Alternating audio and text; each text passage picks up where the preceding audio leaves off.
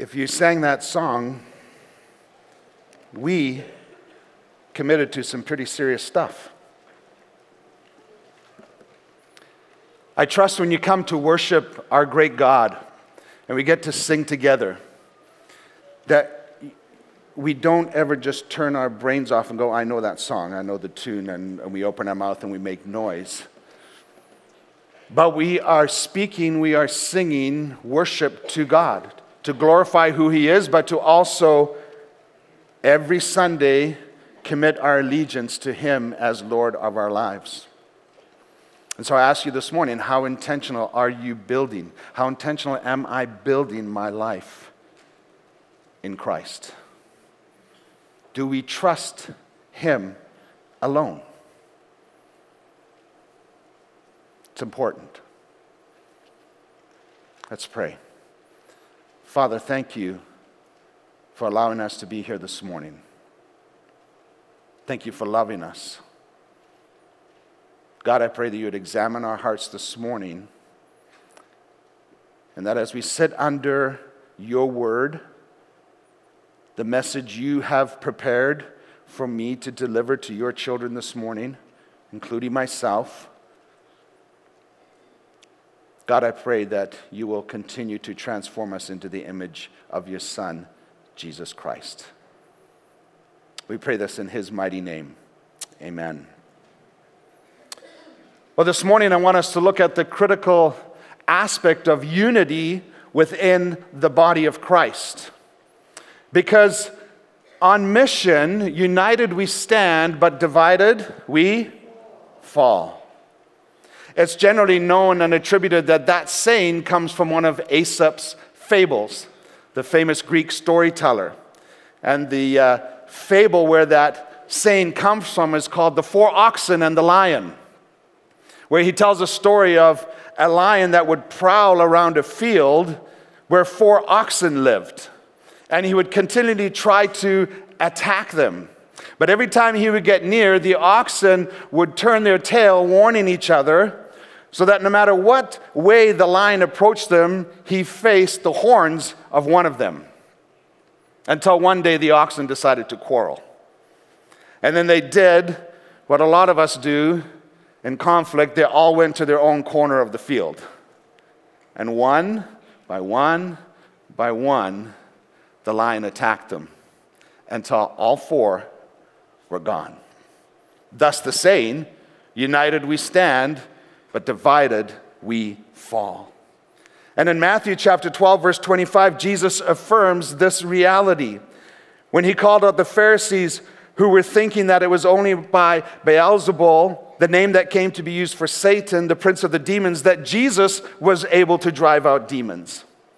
And Jesus said to them, every kingdom divided against itself will be ruined, and every city or household divided against itself will not stand.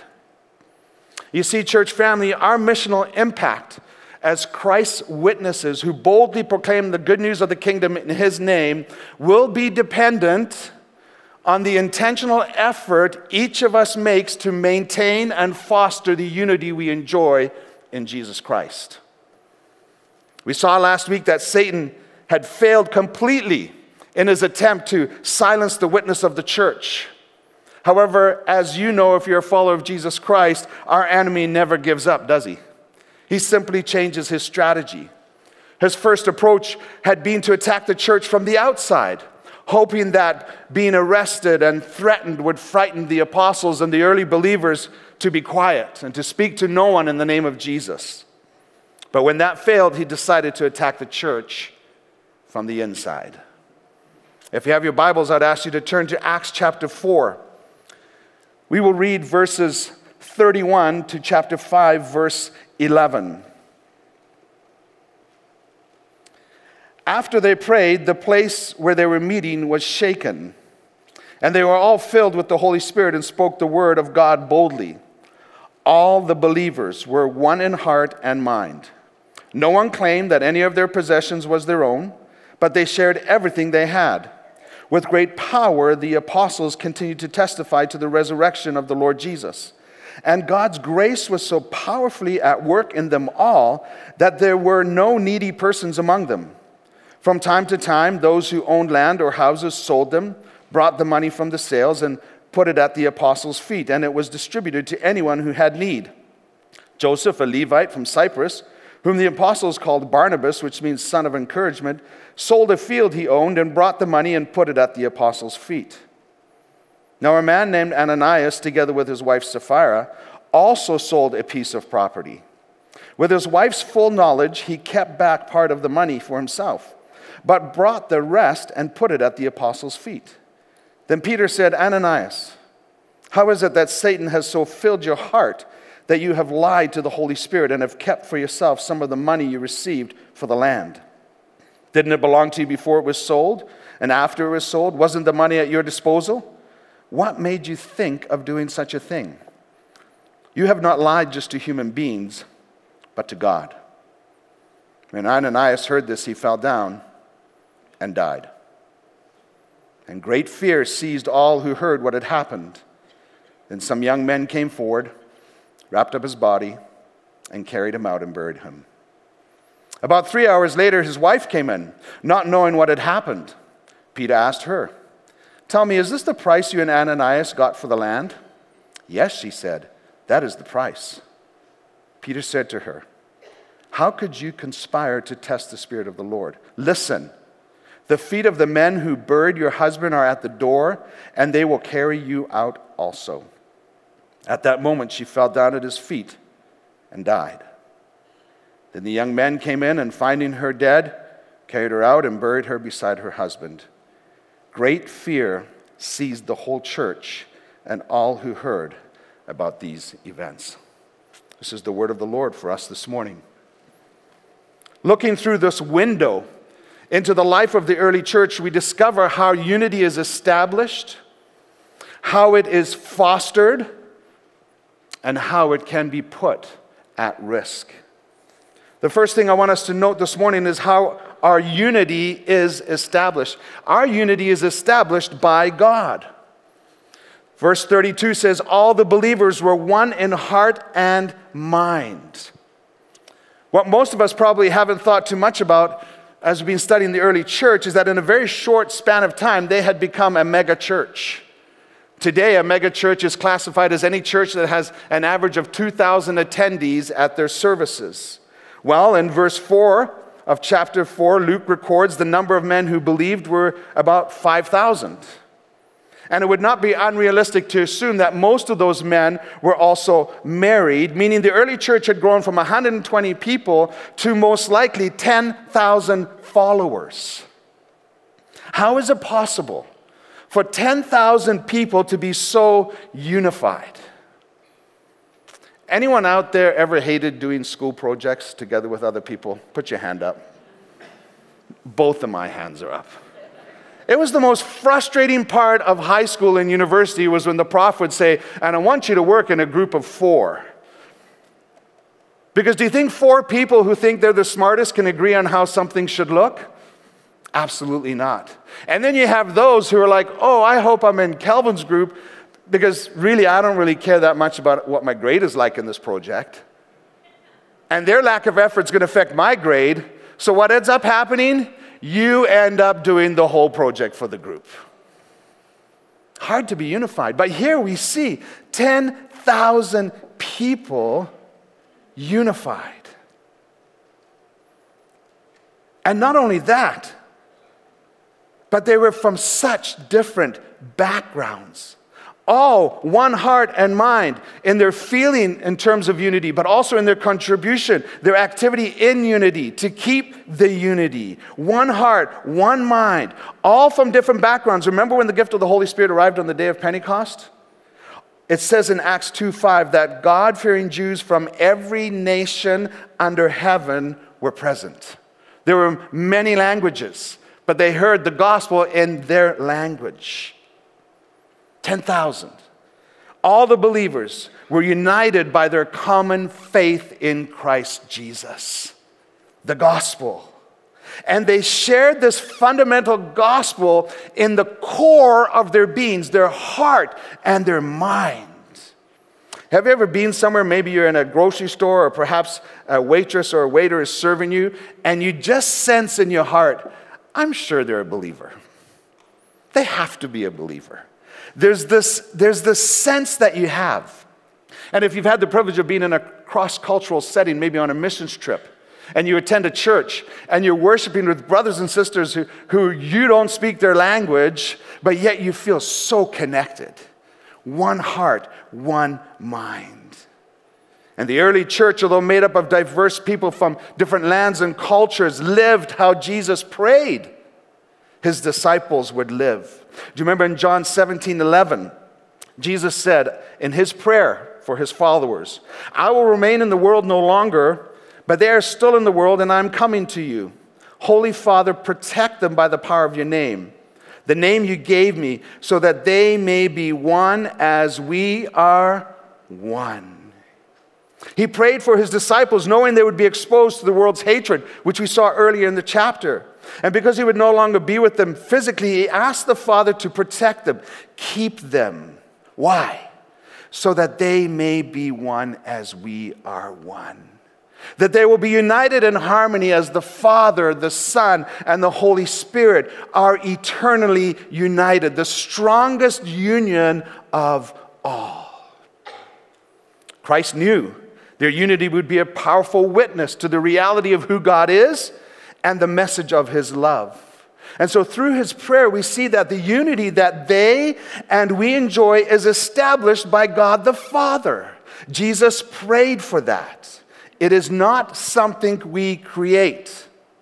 The unity we enjoy in Christ has been established by God. It's not something that we create.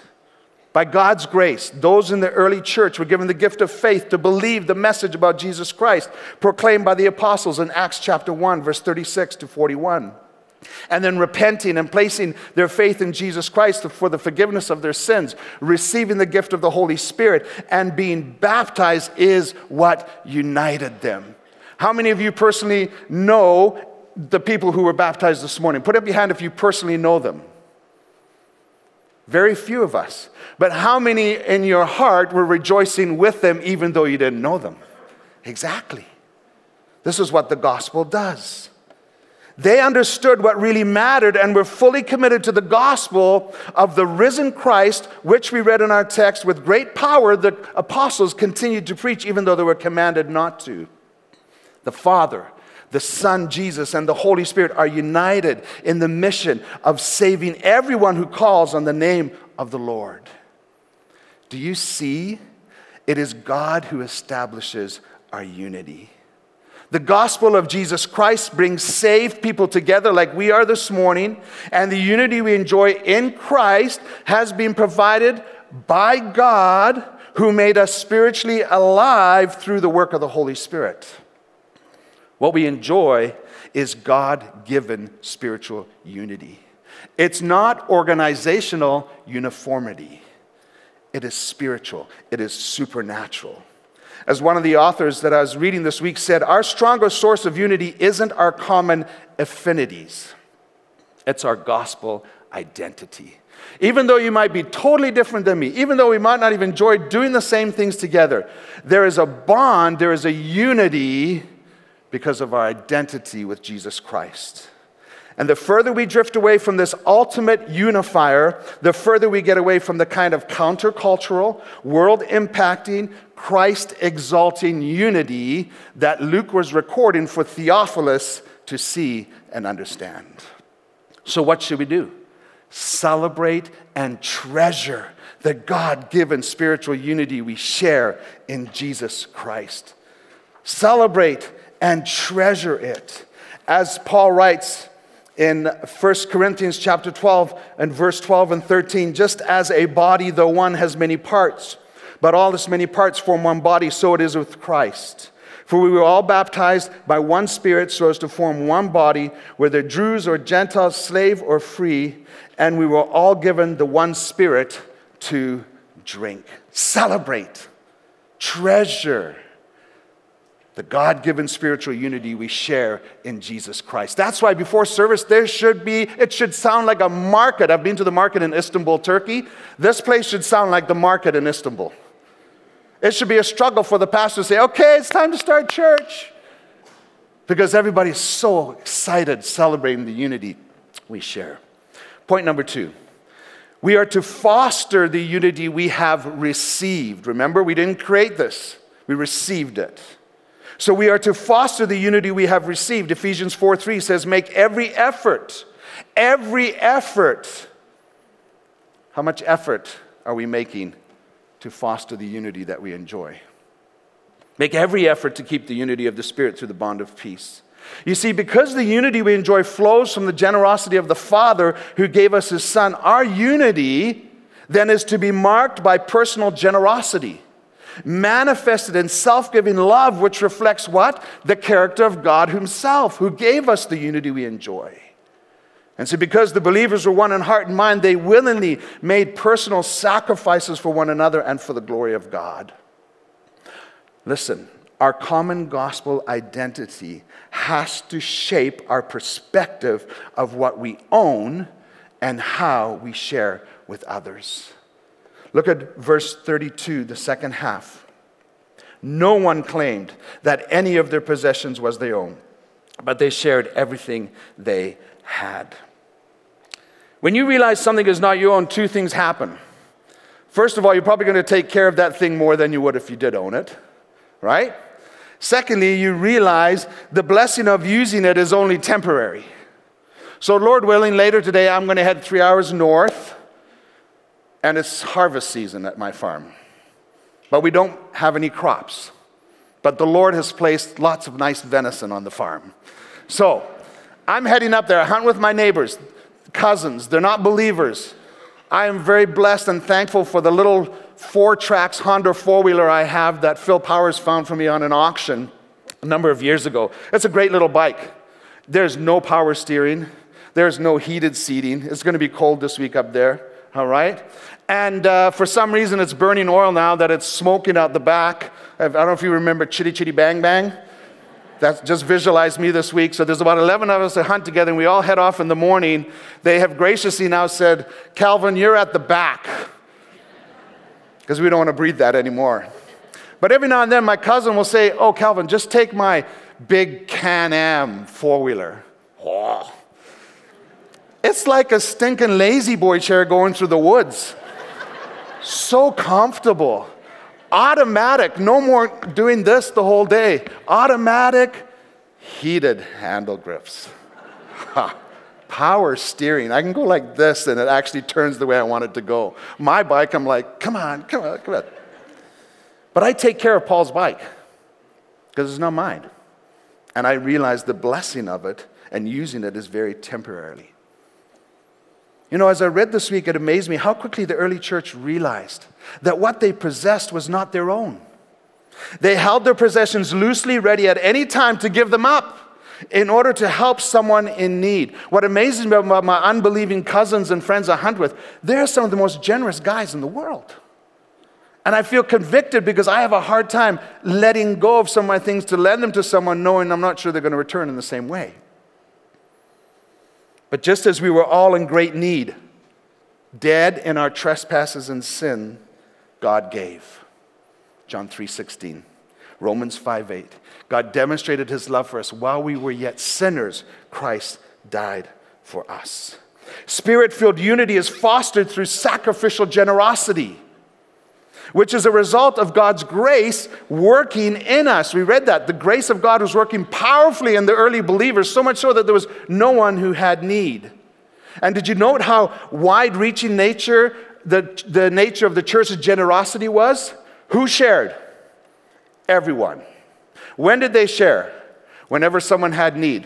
What did they share? Everything. Who, when, and what? Everyone, whenever someone had need, everything. Yes, their unity was established by God, but it was fostered by a deep conviction to share. When a brother or sister had a need, those who could felt compelled to meet it based on love and generosity they had received from God by grace through faith in Jesus Christ. James chapter 2, verse 15 and 16. Suppose a brother or sister is without clothes and daily food. If one of you says to them, go in peace, keep warm and well fed, but does nothing about their physical need, what good is it? Faith, if not accompanied by actions, is dead. What about the warning in 1 John 3:17? If anyone has material possessions and sees a brother or sister in need but has no pity in them, listen, how can the love of God be in that person? How did we know the love of God was in the early church? It was so evident by their generosity. And the type of unity displayed was not just a relinquishing of their possessions. No one claimed that they were their own. But it also included a genuine concern for one another, as we saw in verse 34 and 35.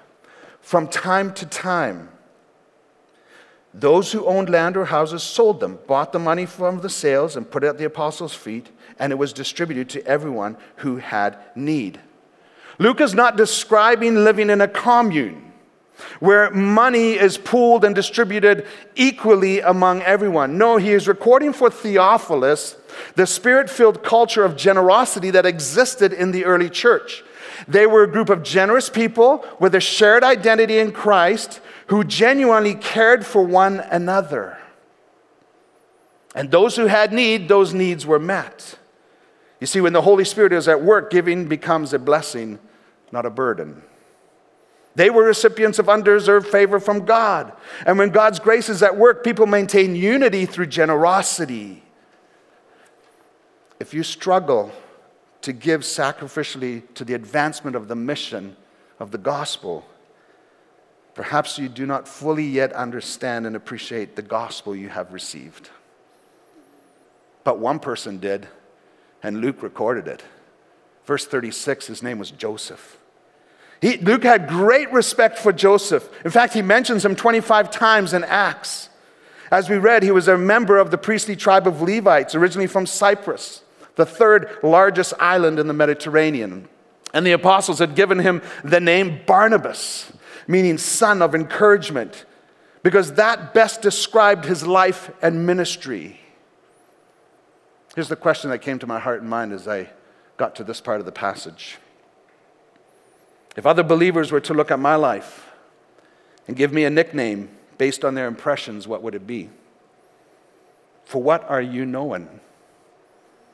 For what am I known? Barnabas, son of encouragement. And here Luke draws to our attention to his generosity and as an example of what it means to be spirit-filled, generous person. Like others, Barnabas did not have to sell his field. He did not have to bring the proceeds to the apostles, but he chose to do just that, demonstrating he loved Jesus. He loved his spiritual brothers and sisters, and he loved to see the mission of the gospel of the resurrected Christ advance more than his stuff. And the attitude with which he gave the money for the sale of his field says a lot. Luke simply records he brought the money, put it at the apostles' feet. What does that display? Submission to the authority that God had placed in the early church at that time, humility, and trust. He did not want credit for how it was used. He was not interested in drawing attention to himself. His main concerns were bringing glory to God, fostering unity within the church through sacrificially giving so that those who have need would have, and that the mission of the gospel would advance. Are you a contributor or are you a consumer? Am I a contributor or am I simply a consumer? Can I encourage all of us to contribute generously to fostering unity that we enjoy in Christ? Don't simply be a consumer of the blessing of the unity you enjoy in Jesus Christ. Be a contributor. Contribute generously to fostering the unity we enjoy because it significantly impacts our witness. We saw that earlier in Acts chapter 2 when Luke was talking about how they had everything in common and they enjoyed the favor of all the people. What about in John chapter 13 and verse 35? Jesus says, "By this, everyone will know that you are my disciples if you love one another." So fostering our unity that we enjoy in Christ impacts our witness. I remember the last church my father planted in Zimbabwe was in the capital city of Harare. And it was it used to be a government taxation building that had gone up for sale. And the Lord put it on my dad's heart, that's where I want this church to be planted. Every bus in the city stopped at its front door. It was the main terminal for all the buses in the city. And my dad, by faith, went in, said, we want to purchase the building. They told him, okay, in 4 weeks, if you have $1 million, we'll hold it for you. Wow. And before you can even get the chance to raise $4 million, we need, and I think it was $30,000 put down right now to secure that we won't let anyone else bid on this building. And there was a gentleman named Ingmar Felt. He was a Swedish businessman who ran a photocopy business in the city. And he came to my dad and he said, I want to sign a check right now to hold the building for us. He signed a check. We, by faith, my dad came to Canada. By God's grace, he went back with $1 million. By God's grace, the 6 people in my family, Ingmar and Trish Felt, planted upper room ministries in our living room at home. I was an usher, and I was only in like grade 9. It was exciting. That's where upper room ministry started. This morning, I've been in touch with my friends there this week. This morning, there was already 1,200 people who met in upper room ministries downtown Harare, Zimbabwe, in 2 services this morning. Do you see how generosity fosters unity and the advancement of the kingdom? Because of what Ingmar Felt did, the brothers and sisters who are worshiping, they don't even know who he is, but that wasn't the issue. He wanted to see the gospel of Jesus Christ reach the lost people in that city. So contribute generously. And finally, we are to personally avoid putting our unity at risk. One of the greatest threats to our unity is personal hypocrisy. Sadly, that's one of the most common accusations unbelievers have of the church, isn't it? You've heard it. It's an excuse that they use. The church is full of hypocrites. George MacDonald, talking about hypocrisy, said it very well. Half of the misery in the world comes from trying to look instead of trying to be what one is not. And Luke, being an accurate historian, not only recorded the good aspects of the early church, but he also faithfully recorded the not so good aspects of the early church. And in the first 11 verses of chapter 5, immediately following the God-honoring and inspiring story of Barnabas, contributing to fostering the unity in the church, Luke records the tragic story of Ananias and his wife Sapphira, who, like Barnabas, sold a piece of property, but unlike Barnabas, put their own interests ahead of the unity and the mission of God, even though they made it look like they were all in. Look at verse 1 and 2, chapter 5. Ananias, together with his wife Sapphira, also sold a piece of property. With his wife's full knowledge, he kept part of the money for himself. But then he did exactly what Barnabas had done. Bought the rest and put it at the apostles' feet. Like Barnabas, they were not forced to sell their field. They were not forced to give the proceeds once the property was sold. Doing both of those things was totally volunteer. So what was the problem? Ananias pretended to give more than he actually had. Hypocrisy. He kept some of the proceeds even though he made it appear he had given it all. His outward sin, being deceitful about how much they were giving to the church, was bad. But the deeper tragedy of his sin was the spiritual hypocrisy in his heart, which he displayed based on his evil desires. Look at verse 3.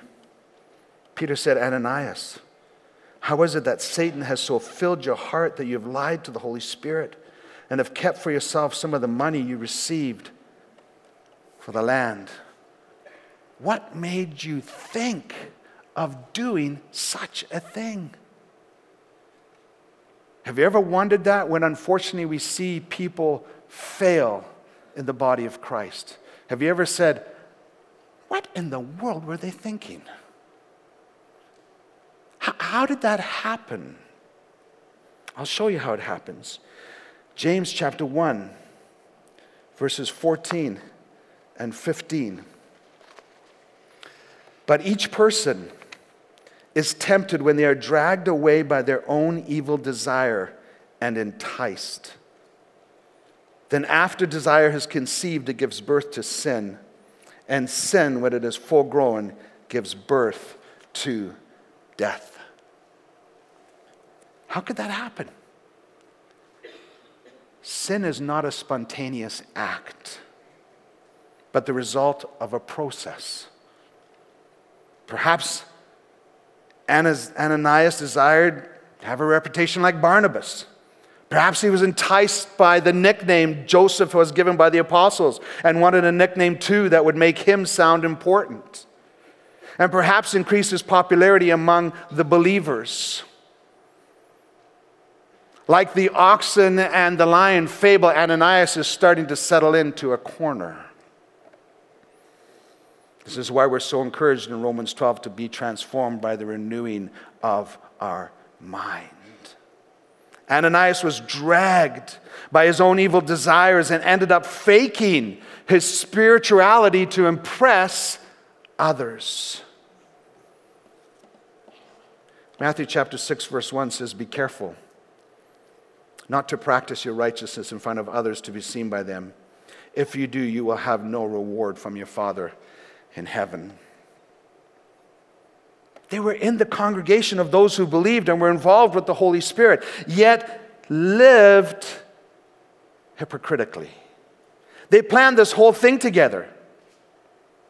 Their harmonious conspiracy was a hypocritical mockery of the Christian community's spirit-filled unity of sharing everything they have, which Luke is recording for Theophilus. How foolish of them. How foolish of me in my life when I've thought no one knows. No one knows about my hidden sinful behavior. God knows. And God cannot be mocked. Hebrews 4:13 says, nothing in all creation is hidden from God's sight. Everything is uncovered and laid bare before the eyes of him to whom we must give an account. Galatians 6:7, do not be deceived. God cannot be mocked. A man reaps what he sows.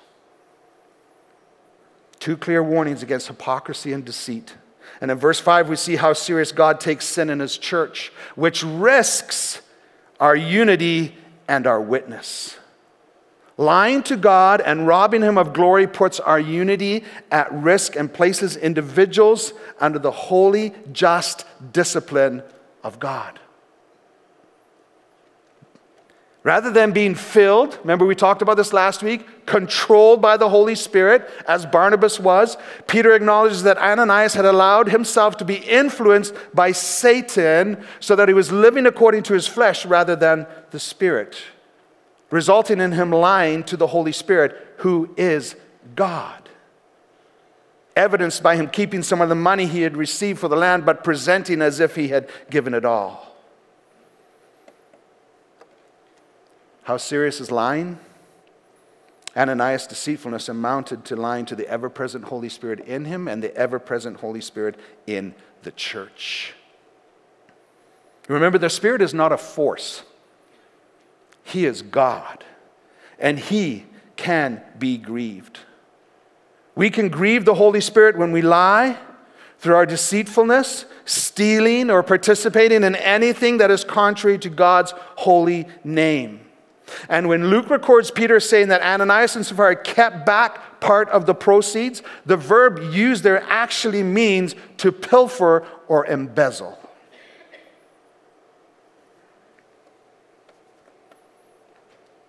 Am I involved in any actions that are in contradiction to God's holy name?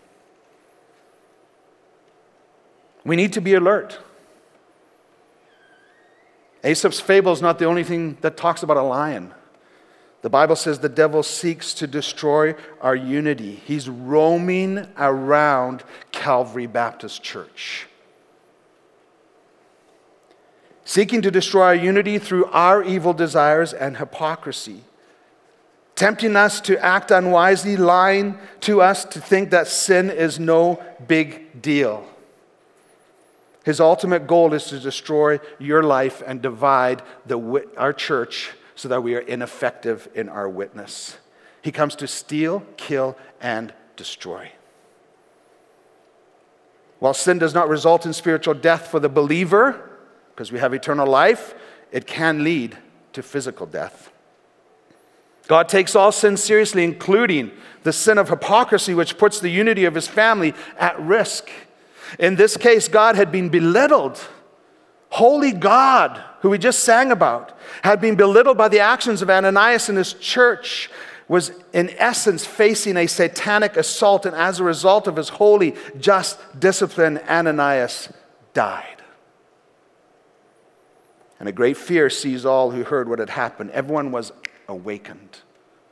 And that has been my prayer for my life and for us this morning, that God's word would awaken us this morning to the seriousness of hypocrisy in the church. And they learned that physical death can be a consequence of divine judgment. Do you remember Aaron's son, Nadab and Abihu, in Leviticus? They were consumed and died for offering unauthorized fire before the Lord, contrary to what God had commanded. What about Achan, who was stoned for disobeying orders regarding handling the devoted things after entering the promised land? What about Uzzah, who reached out and took hold of the ark because the oxen stumbled, died beside the ark for his irreverent act? It's interesting to note that the Lord judges sin very severely at the beginning of a new period in his salvation history. And as is the case with Ananias and Sapphira, in the early days of the church, he was sending a warning to his people. Even the way they buried Ananias in verse 6 indicated the people understood. He died as a result of divine judgment. The Jews did not embalm, but customarily buried the dead the same day, especially someone who died by divine judgment. Deuteronomy chapter 21. Listen to this. The first recorded burial in Christian community was that of a hypocrite. Tragic. Ironically, Ananias' name, do you know what it means? God is gracious. But he learned the hard way, God is also holy. And only 3 hours after her husband had been buried, unknown to Sapphira, Peter gives his wife the opportunity to come clean. Tell me, is this the price you and Ananias got for the land? Sadly, like Ananias, she thought that they could get away with their hidden sin, and she answers, yes, that is the price. And Peter, knowing that she was lying, questions her, how could you conspire with her husband? Husbands, Genesis and here, we are the spiritual head of our home. And Ananias needed to set a way better example. And by God's grace, I pray we will set a good example. Because as you go, often your wife and your family will follow. How could you conspire to test the Spirit of the Lord? What does that mean? Deliberately disobeying God and seeing how far God would go before he acts in judgment. What a risky way to live. Sapphira had gone too far in presuming upon God's patience. The foolishness of such blatant human presumption had to be shown as sin. And as a result, her meeting tragically ended the same way as her husband's. Second half of verse 9. Listen, the feet of the men who buried your husband are at the door, and they will carry you out also. At that moment, she fell down at his feet and died. She shared in her husband's conspiracy and would share in his fate. Calvary Baptist Church, Calvin Kaufelt, God cannot be mocked. In truth, we have all been guilty of the sin of hypocrisy to some degree. But as soon as we recognize it, we must do what they didn't do. We must repent and ask for forgiveness. 1 John 1:9 says, confess your sins and he is faithful and just and will forgive you of your sins and cleanse you of all your unrighteousness. This couple had been living in known rebellion and sin. They had become comfortable with their hypocrisy and did not fear God. May God make us a people known for unity, demonstrated by gospel-empowered generosity, not evil hypocrisy. So what do? Let's each personally commit to walking according to the Spirit. And don't endanger the unity of the body of Christ. Our unity is established by God. We are to foster it. And we need to make sure we don't put that unity at risk. It was the believers' great unity in Christ that enabled the rapid spread of the gospel. We will be most effective on mission when we recognize, foster, and protect the unity we enjoy in Christ, which we have received from God. Would you bow your head and close your eyes as we close our service this morning?